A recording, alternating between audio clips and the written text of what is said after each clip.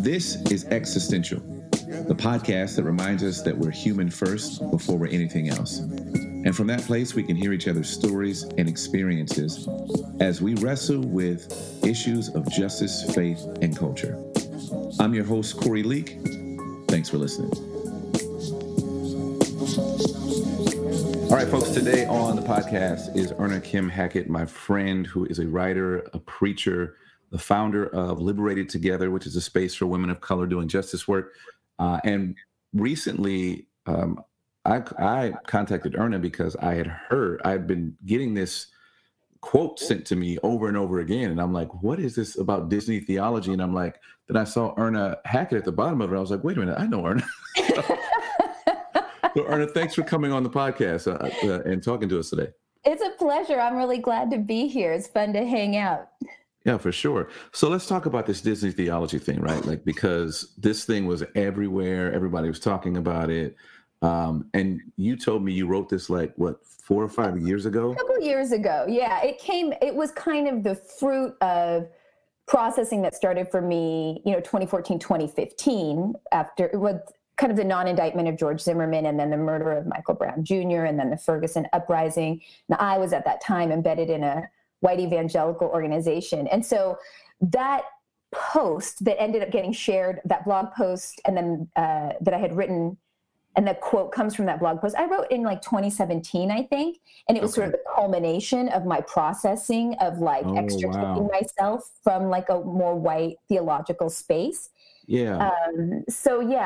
But then I think people are currently going through a lot of what I was going through in 2015. And so I think that's why it became interesting all of a sudden.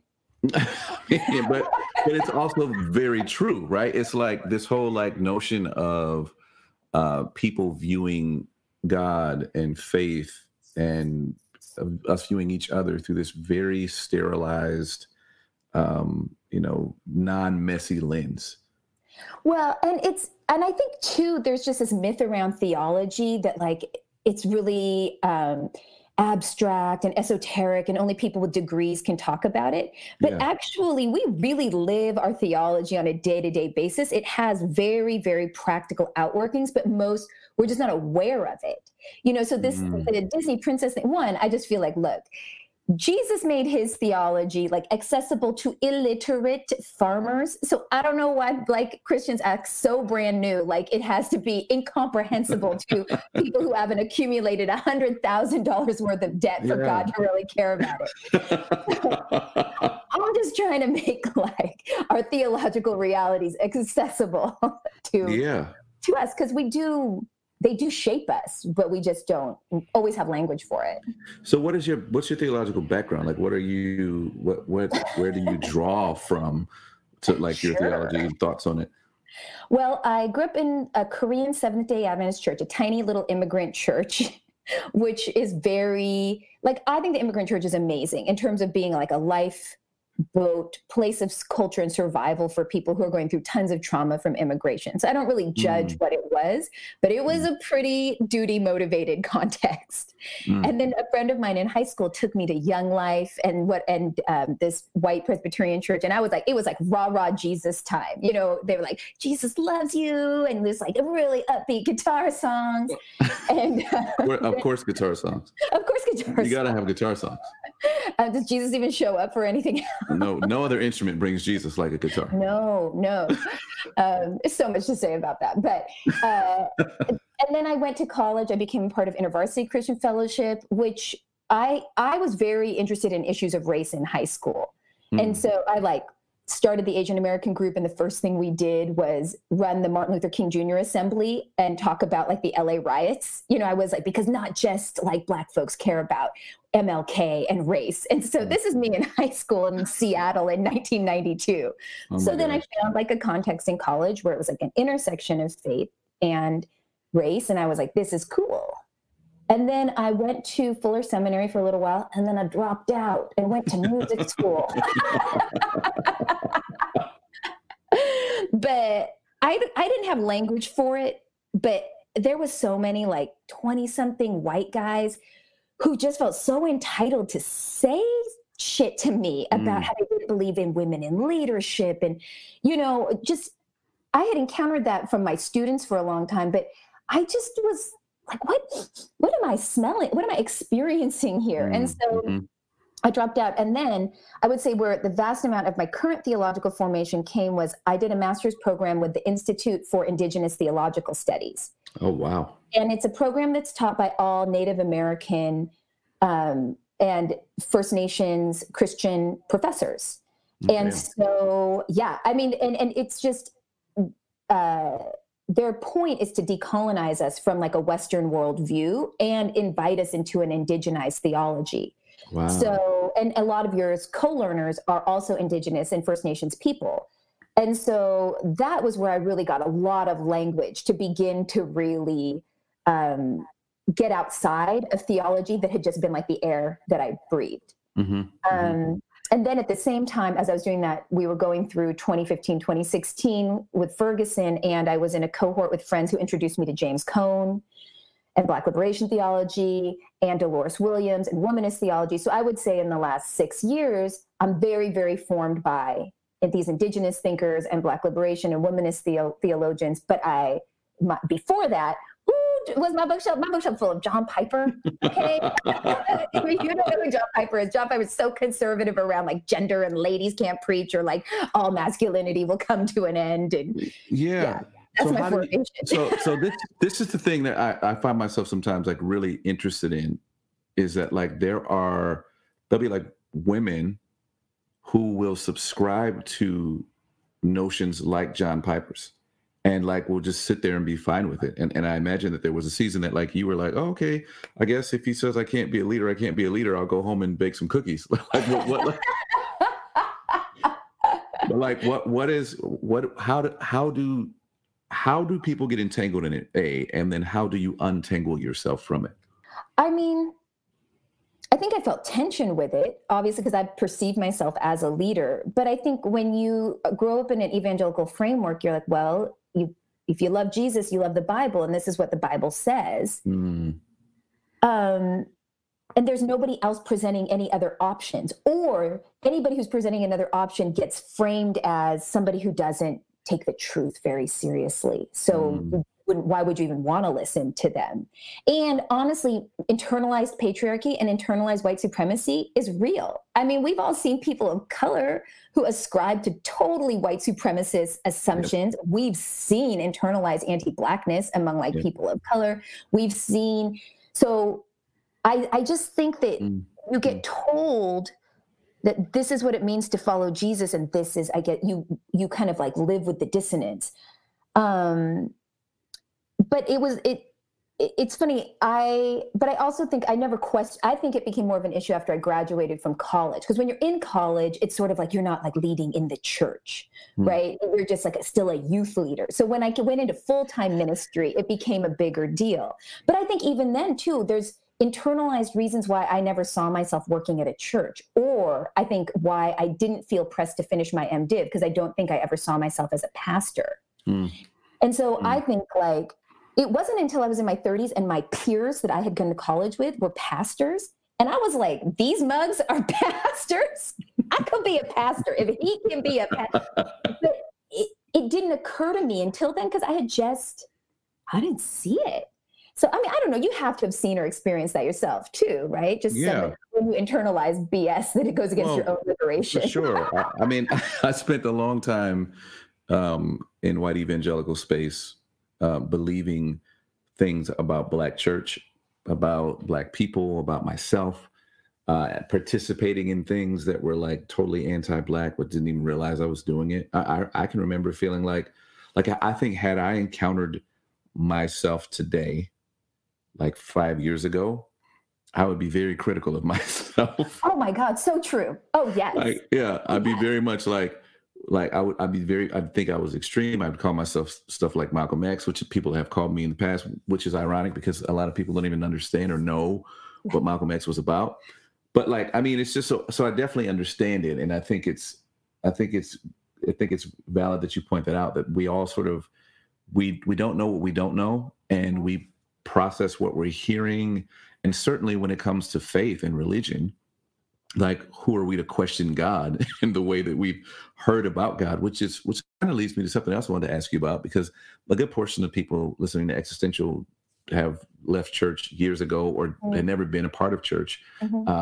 So Richard Rohr talks about how Christianity is most useful, not competing with everyone and everyone else's beliefs, but actually as a way of enhancing people's lives and coming alongside of things that people believe, which I loved him pointing that out.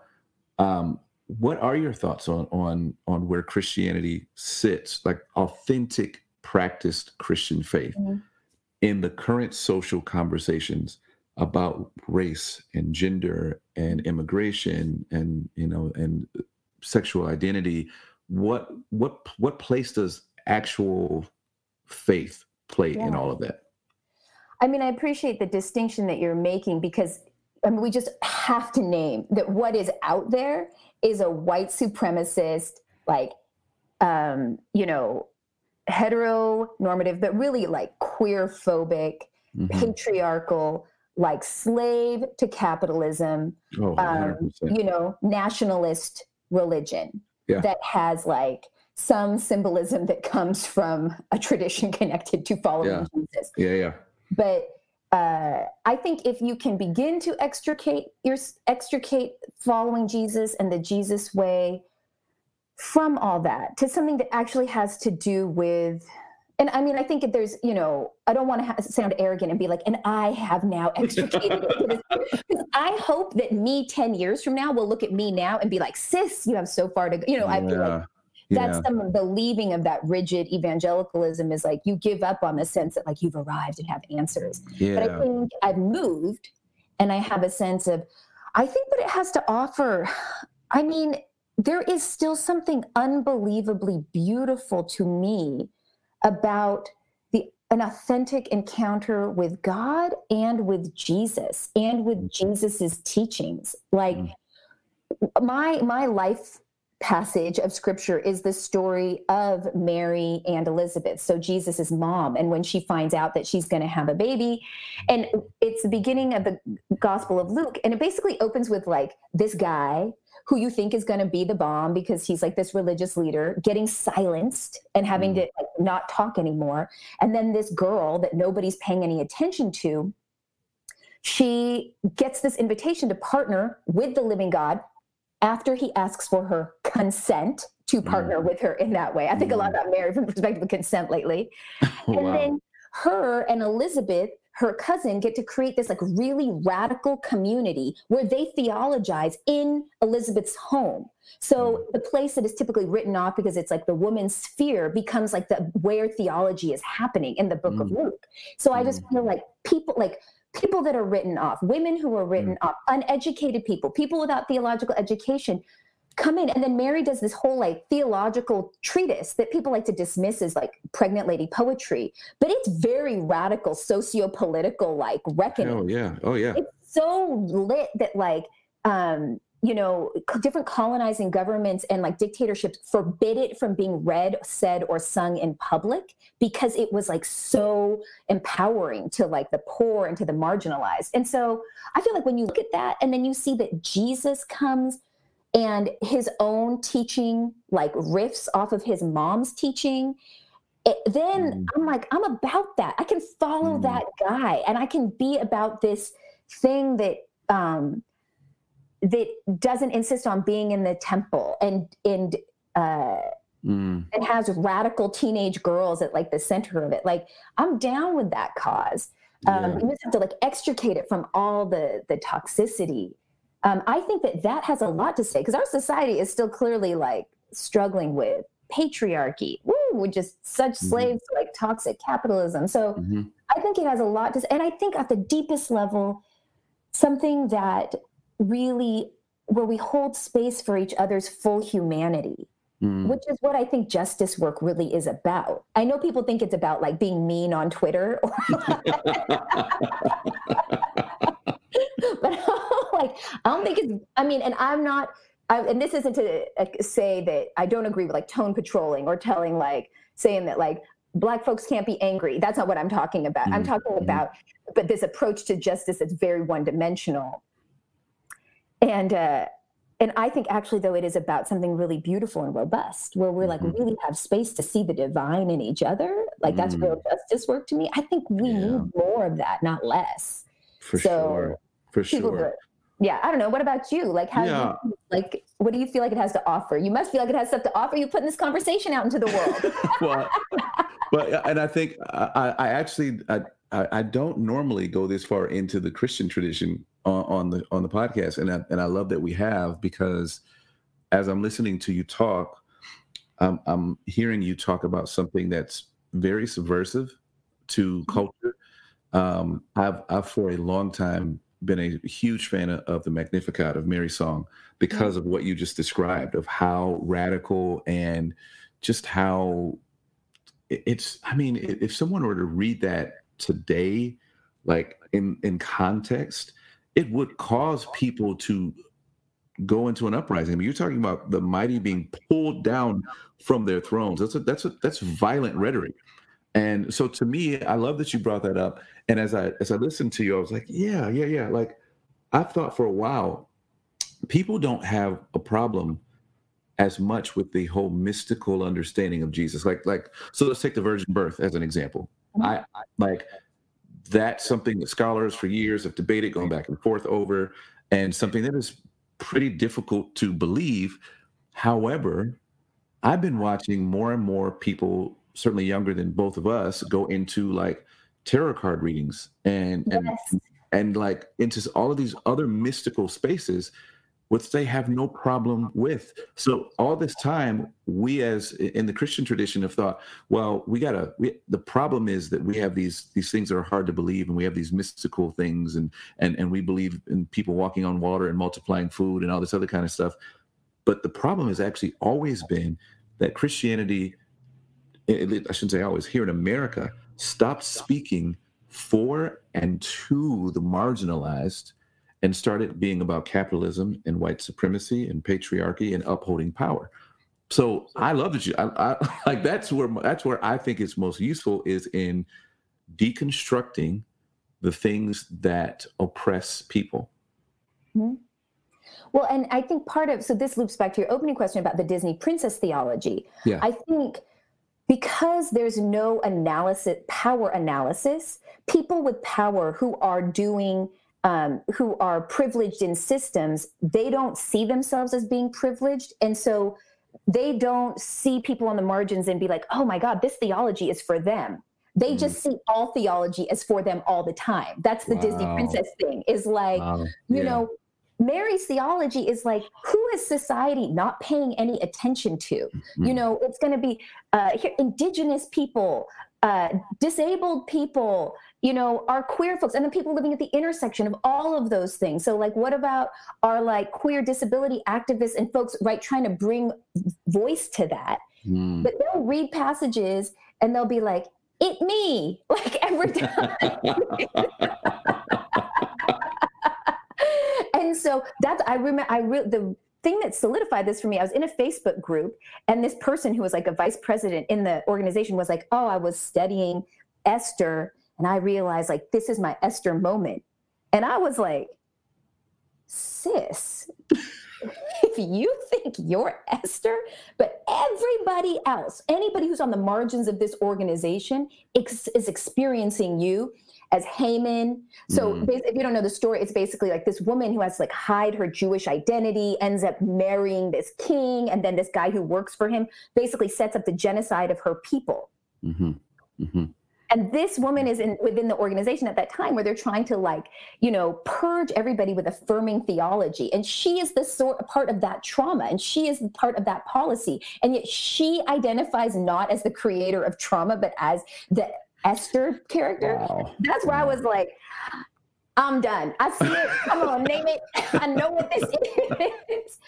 And so people don't have a sense of their social location and how much power they wield. And so then they just perpetrate so much violence against people on the margins. Yeah. That social location has been something that I didn't think about. Again, as we talked earlier about, like when we internalize our own oppression and our own our own harm. We internalize it and we just sort of accept it. And I didn't think about that whole social location thing before. I read scriptures and engaged in the Christian faith as if God was talking directly to America the whole time. Right. Of course. And so in every story, I was, I'm always seeing myself on the good side of it, and all of the white male pastors that I was listening to that were preaching, they were identifying themselves as Jesus on the cross and not the Roman centurion who put him there. Like, it's such a like gnarly thing to like start to think about yourself as like, wait a minute, this wasn't written about or really even to me. Oh. Like, this whole notion of us being grafted into this later on, like, it's not even something that I ever even thought about. So now I look at it and I go, I don't think it's responsible of me to try to like administer this as if it's mine. It's not. It's like I am a part of something that's so much bigger than myself, and I'm now reading scriptures, kind of stumbling over them. Like when I read Jesus now, to be dead honest, I'm sometimes like, I don't know what the hell Jesus is talking. I don't know what he's talking about. So I'm like, I'm not Jewish. I'm not in the first century. I'm not a farmer. I'm not a peasant. I'm not illiterate. I like all of these things. So as he's talking to a group of people who are all of those things, I'm like, I got nothing here. I don't know. Right? Exactly. And I do think that that's what's really disconcerting for anybody who's come out of a more evangelical tradition, because I think part of what people really grieve when they leave that is that sense of clarity. Like you are, and which I think is weird, because we are talking about an invisible God, and yet we've like taken all the mystery out of it. For sure. One of the most helpful tools to me, my friend Lenore Three Stars, who was a student with me in my program, and she's a Lakota woman, speaker, teacher, and she goes, she did some teaching for one of the cohorts that I'm leading for women over 30 in Liberated Together. And she taught a story, and then we were asking all these questions. It was like a part of her oral tradition. We were like, what does this represent? What does that represent? And she goes, this is very Western. Y'all trying to like master it and know it and like have all the information. And she goes, instead, why don't you just ask yourself, how, from what I do understand, can this make me a better relative? Mm-hmm. And that question is like the new question for all my spiritual formation. Is like, I don't really know everything that's going on in this Bible passage, but from what I do understand, how can it make me a better relative? And I'm like, and usually there's enough in there that I can like move on it, and after I do the work of trying to get it out of white supremacy and patriarchy, then I just, but that's really helpful to me. I think it's super helpful. And I think the mystery, I think you tapping into this notion that there's this, we need to leave space for mystery and the things that we don't know. And I think not leaving that space in any faith tradition or any like social construct it's what makes it hard for people, because not everyone can fit in this small, constricted space where everyone has to believe the same things, dress the same way, act the same way. And we have categories for people. Oh, if you're a woman, then you have to sit over here and do this and cover your head and wear something down to your ankles. Like all of those things is just too small. It is. When you're talking about a creator of multiple galaxies and planets and everything that's been like that has been designed and arranged, it's impossible to think, or should be impossible for us to think, when we think about that, to go, oh yeah, we got it all. We understand it. We can minimize it down to this thing that restricts people. And I think that's, to answer the question I asked you probably 20 minutes ago, I think that is the most useful part of Christian faith. It is one of the things in the world that offers some practice and tradition and ancient sort of commentary on things that we all face in our world, things that we all deal with. And I love this notion of like asking ourselves questions like, how does this help me to blank? How does this help me be a better relative? How does this help me to resist the injustice that I see around me? I think those are great questions to ask when we're dealing with anything. Yeah. I mean, I just feel like, how does this help me like see the full humanity of someone else? Christians love to use the phrase Imago Dei, but I don't do it because I'm like, why we got to be Latin and then it's more godly? That's hella colonized. Like, let it all go, saints. I mean, you can do it, but I'm like, why do people feel like it's fancier when it's in Latin? Right. Yeah, exactly. Or King James English. I mean, Yeah. like, let's get liberated, man. Like, just say it in normal ways. Beautiful segue, by the way. So I want to talk about Liberated Together, which is something that you founded, and you were telling me off air, which I find this pretty interesting and funny, actually, that like when you first started trying to do this work, right? You said back, what, 2015, 2016, it was crickets and tumbleweed blowing through the thing. And then after George Floyd, it's now this thing that is really exploding and people are signing up for it. So could you talk a little bit about what you're doing with Liberated Together, what it is, why you started it, and what you hope to accomplish with it? Yeah, thank you for asking. I love talking about it because I'm so passionate. So yeah. I mean, it's the very genesis of it was that probably in the 2014, 15, there was a group of women of color, amazing women, some of whom you know, maybe like Dr. Shaniqua, she wrote Black Women and the Burden of Strength, Too Heavy a Yoke, or Christina Cleveland. And there was a group of women who came together and we created a Women of Color conference. And it was my first time doing something like that. And it was just powerful and I loved it. And then we kind of disbanded because everybody went through some real trauma post first election of 45. So everybody was riding the struggle bus. And I think really some tension around people's proximity to white evangelicalism and just didn't feel like they come together in the same way. Then like a little over a year and a half ago, maybe I posted on Facebook, like, hey, y'all, I woke up, I just had this dream that of gathering women of color together and who are in leaders and just investing in us. And I'm going to call it grown ass women doing awesome ass shit. And like over 200 women commented and they were like, do it. We need it. And I was like, what? And then one woman piped in and she's like, if you change the letters a little bit, it's grown ass women doing, what is it? It was like grown ass women doing awesome ass stuff for Jesus. And it turns into the acronym Goddamn for Jesus. And so I was like, great, that'll be. So I was like, okay. But my dream with it was, I realized as I do justice work, at that point I had been working in a Black church for about a year, was wherever you go, women of color are doing heavy lifting. They are in justice spaces, they are doing heavy lifting. In white spaces, they're doing heavy lifting. Like wherever you go, and I particularly wanted the first cohort to be for women over 30, because by the time you're over 30, you've like moved up in your role a little bit. You are now on some diversity committee in your free time. You are now the mentor to all the young people of color who don't have anyone to support them. You're the secret keeper of your problematic white supervisor. And none of that has to do with the job you're actually getting paid to do. And nobody is looking out for you. Wow. And I was like, I want to create a space that is for these women and that helps us. One, we never have time to talk to each other, right? Because we're always either trying to help our communities or trying to help whiteness do better. I don't use the term woman of color with the assumption of solidarity. We have very different lived experiences. So where do we ever get to come and talk to one another?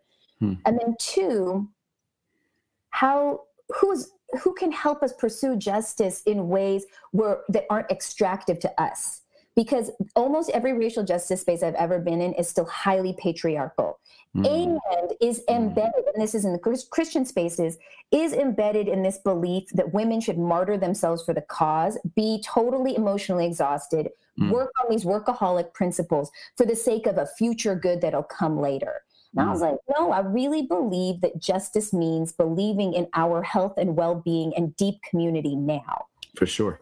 So I got this first cohort together. We gathered, did a little fundraising, grown women over 30, got a beautiful Airbnb. Got a friend to come in and cook like a 6-course meal for us. Got my friend Lenore 3 Stars to come in and talk about Indigenous worldview. And I think one of the things that meant the most to me was one of the women there, an Indigenous woman who's in the cohort, said, this is the first time in years that I can remember coming someplace and not being asked to produce anything. And I was like, I felt like an amen in my soul. And so to me, at the heart of Liberated Together is building deep community of understanding between women who are marginalized in different ways, as well as holding space for each other. And we are also each other's amen corner. We have a very active like WhatsApp conversation, where someone can jump in and literally it's like, where do we need to roll up and whose tires are we slashing? Like that sense of like you have a squad that you don't have to explain yourself to. Now then, I don't know if you heard, Corey, there's a pandemic that's been rolling around here in 2020. I mean, I've seen some stuff about it, but it seems like there are some pockets of the world where, or at least of America, where there is no pandemic at all. No need for masks or distancing. That's a conversation for another day. True story. Truest story. I really think that Disney princess theology is also part of how we ended up with some of the problematic responses to COVID. But nevertheless, pathological individualism, asterisk on that. But so now we can't meet in person. And that really grieves me because I do think that a lot of what the space I want to create is embodied. But now post-COVID, I've shifted to more like online, kind of more learning-based cohorts.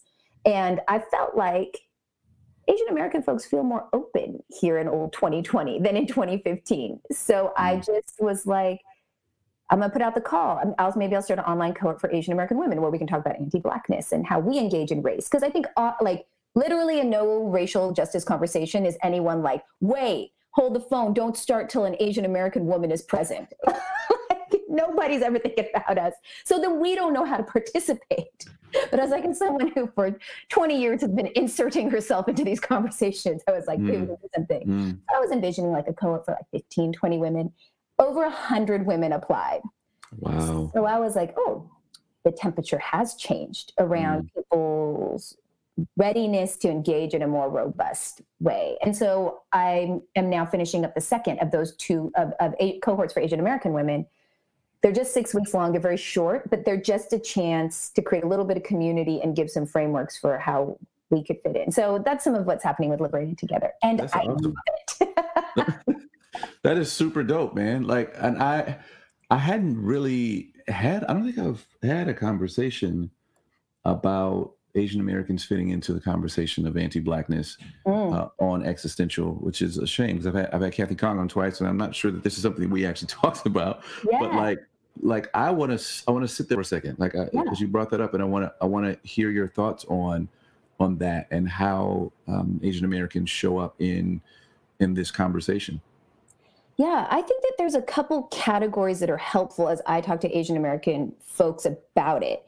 The first, and I'm Korean American, so I kind of come from a more East Asian perspective. So one, I think I have people read Andy Smith's Heteronormativity and the Three Pillars of White Supremacy, because what's really helpful about that article is that white supremacy enacts itself on different communities in different ways. And so we can participate in each other's marginalization. So she talks about genocide and settler colonialism and capitalism and the slave ability of Black bodies, and then like the perpetual othering that can happen now to people in the Middle East and has happened to Asian people at different points. And then we see a resurgence of that right now in the kind of COVID era.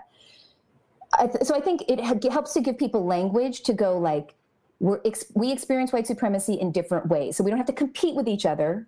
We just get impacted differently. And then the second thing is to realize like the Black-white binary exists, and that the agreement that, or the framework of the model minority myth was really, hey, Black folks were organizing in the civil rights movement. They were disrupting a lot. They were calling white supremacy to account. And basically to create a counter narrative, they go, hey, let's take Asian Americans, who we used to hate, World War II, we like put them in internment camps, right? Or we did some of the first race-based, like anti-immigration, race-based immigration policy around Asians. But now let's go, they're the best. Let's say they're doing so good, and like how they're the good ethnics, and we'll give them a little proximity to whiteness, but you can only have a model minority if you have a non-model minority. So the model minority myth is based in anti-Blackness. And so having to talk to Asian Americans about how if we agree with the model minority in any myth in any way, we're agreeing to an anti-Black framework. So even if it sounds like a compliment, it's not, because anti-Blackness kills people. Wow. And we cannot agree to it in any way or be a part of it in any way. That is one thing we talk about. The second thing I talk about with Asian American folks in these conversations is reclaiming Asian American identity as a political identity. So right now it kind of gets talked about like there's pan-Asian ethnic identity, but I feel like no. Our ethnic identity is like our countries of origin. Like my mom came from Korea, right? That's my culture, that's my ethnicity. When Asian American identity was created, it was around like Third World Liberation Front organizing to get like ethnic studies in coming into solidarity with like Black and brown folks. And so it wasn't really like we have a shared culture. It's that you're Asian American if you're also trying to overthrow empire, militarism, white supremacy. So it's a political identity. But now it's sort of gotten softened up into like, you're Asian American if you love boba. And I'm like, no, resist the softening of this identity and reclaim it as a political identity. So I talk about that. And then that part of our culture is we tend to self-erase, because we don't know where we fit. So we want to be helpful, but we sort of erase. So we either align too closely with whiteness and be like, are we like white people and need to be allies? Or are we like adopt Black practices, Black civil rights, Black liberation practices without understanding like, but we're not Black. Like we have to participate as authentically ourselves. And even if other people don't know what to do with us, like we need to understand our own stories and participate, because I have never been in any predominantly Black liberation space where if you're showing up authentically and helpfully, anyone's been like, leave. I feel like I appreciate authenticity and solidarity, but they don't. But I do feel like there's a little bit like it smells bad if you're showing up as like the vanilla ice of social justice. Exactly. Yeah. Exactly. Be in yourself. How do you avoid that? How do you avoid showing up in the, certainly for you, because you've been doing this since 1992, that you have been engaging in, anti-Black conversations and conversations about racism and white supremacy. Like, how have you avoided showing up in a way that's harmful? And maybe you have showed up sometimes in ways that are harmful, but like, but how do you navigate that whole thing? I think that a helpful, I think everyone makes mistakes along the way, and I sure. definitely have. I think a lesson I learned is, if there's an observation I have, is that white people really want Black folks to tell them that they're one of the good whites, right? Mm-hmm. There's a lot of exhausting labor that they want from Black folks. Asian American folks often want Black folks to tell them that they're legitimate people of color. And so for me, I think you can show up in an unproblematic way is don't put labor on Black folks. It is not their labor. Like it's on me to know my story, to make peace with my identity. And it's complicated too, because I'm biracial. And so I'm not always like people's first, like Korean American folks aren't always sure what to do with me or if I'm part of the club. I always felt really jealous of biracial Black folks because I felt like Black folks had more of a category for embracing biracial Black folks than Korean Americans did in the 80s and 90s. I think there's more of a category. For sure. So I think it's that I need to understand and honor my mom's story of immigration, my own experiences of white supremacy, not need Black folks to tell me I'm a person of color, because I don't want to put that work on them. And then I'm just a big believer that different communities move towards justice in their own way. And so what in Indigenous spaces, what it means for me to show up and be a good relative to them is different than when I show up in Black spaces.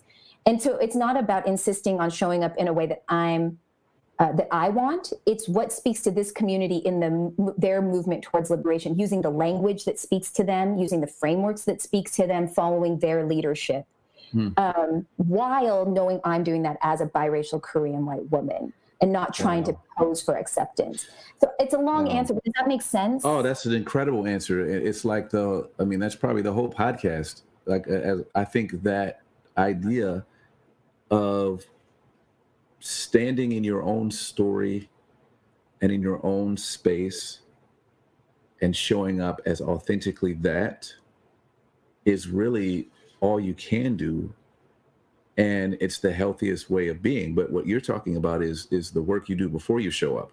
So it's impossible for you to show up in a way that's not harmful if you've not done the work before you show up of being okay with, this is who I am. This is my mom's story. This is my dad's story. This is my story. I'm showing up with that story, and I'm showing up with things to say from that story. And I'm also showing up from that story to learn about other people's stories. But what I'm not doing, and I love what you said, what I'm not doing is creating work for you to make me feel okay as I come alongside you to be your ally. Yes, there's just so much. There's so much of that. There's just so much of that, and I get it. You show up, you see what gets stirred up for you, you do your work, you show up again. What I see happen often for people is they show up, they feel displaced, they feel uncomfortable, and then they just don't show up anymore. I feel like the one thing I have on my side is I just keep showing up. Even, I think about the first time I attended this symposium, Indigenous symposium, that was part of my program. I literally walked around, I called someone my spirit animal, which hella inappropriate, right? I remember I said it in front of like a Native American brother, and he just was like, pardon? And I didn't even know what I didn't know, Yeah. And so I think there can be this but I learned. I stopped doing that. And, I've said this before, but it's like, if you don't get your spiritual formation into a place where you can handle pretty regularly, like having your ego bruised, and like, you can't do any real work. I honestly think that's why women of color can do this stuff, because we're constantly experiencing ego bruising wherever we go, just to exist. Like you go in the church, every pastor I know told me I wasn't a legit leader for like the first 15 years of me being in Christian ministry, that it wasn't as important as what was happening in the church, and and every place I went, like Korean folks told me I looked white, and every place I went, white folks told me I looked Korean, and like you just experience it so constantly that like when it happens in other spaces, you're like, oh, you. But then I think the more privilege you experience, the more startling ego bruising experiences are. And so in that way, I'm like, privilege is not on your side in this kind of work. Well, Erna, this has been really, really fun. I'm so glad that we are finally able to get together on the podcast, and this has been great. I'm so appreciative of all the stuff you shared. Just thank you so much for your time today. Thank you. Thanks for having me. This is really fun, super fun. So thanks so much for the privilege of being in this space with you. Absolutely. All right, folks. Well, thank you so much. Thanks to Erna for being on the podcast. She was amazing. Thank you to all of you who listened to this episode and all the other episodes of Existential. I want to thank you who are Patreon subscribers. You guys are amazing. Thank you so much for doing that. If you have not yet subscribed to the Patreon, you can click on the link in the show notes and you can become a part of that community as well. I'd also like to thank Comfort Fit for the music. The song you're listening to is called Sorry. And thank you to all of you for helping us to contend for a better world, one conversation at a time.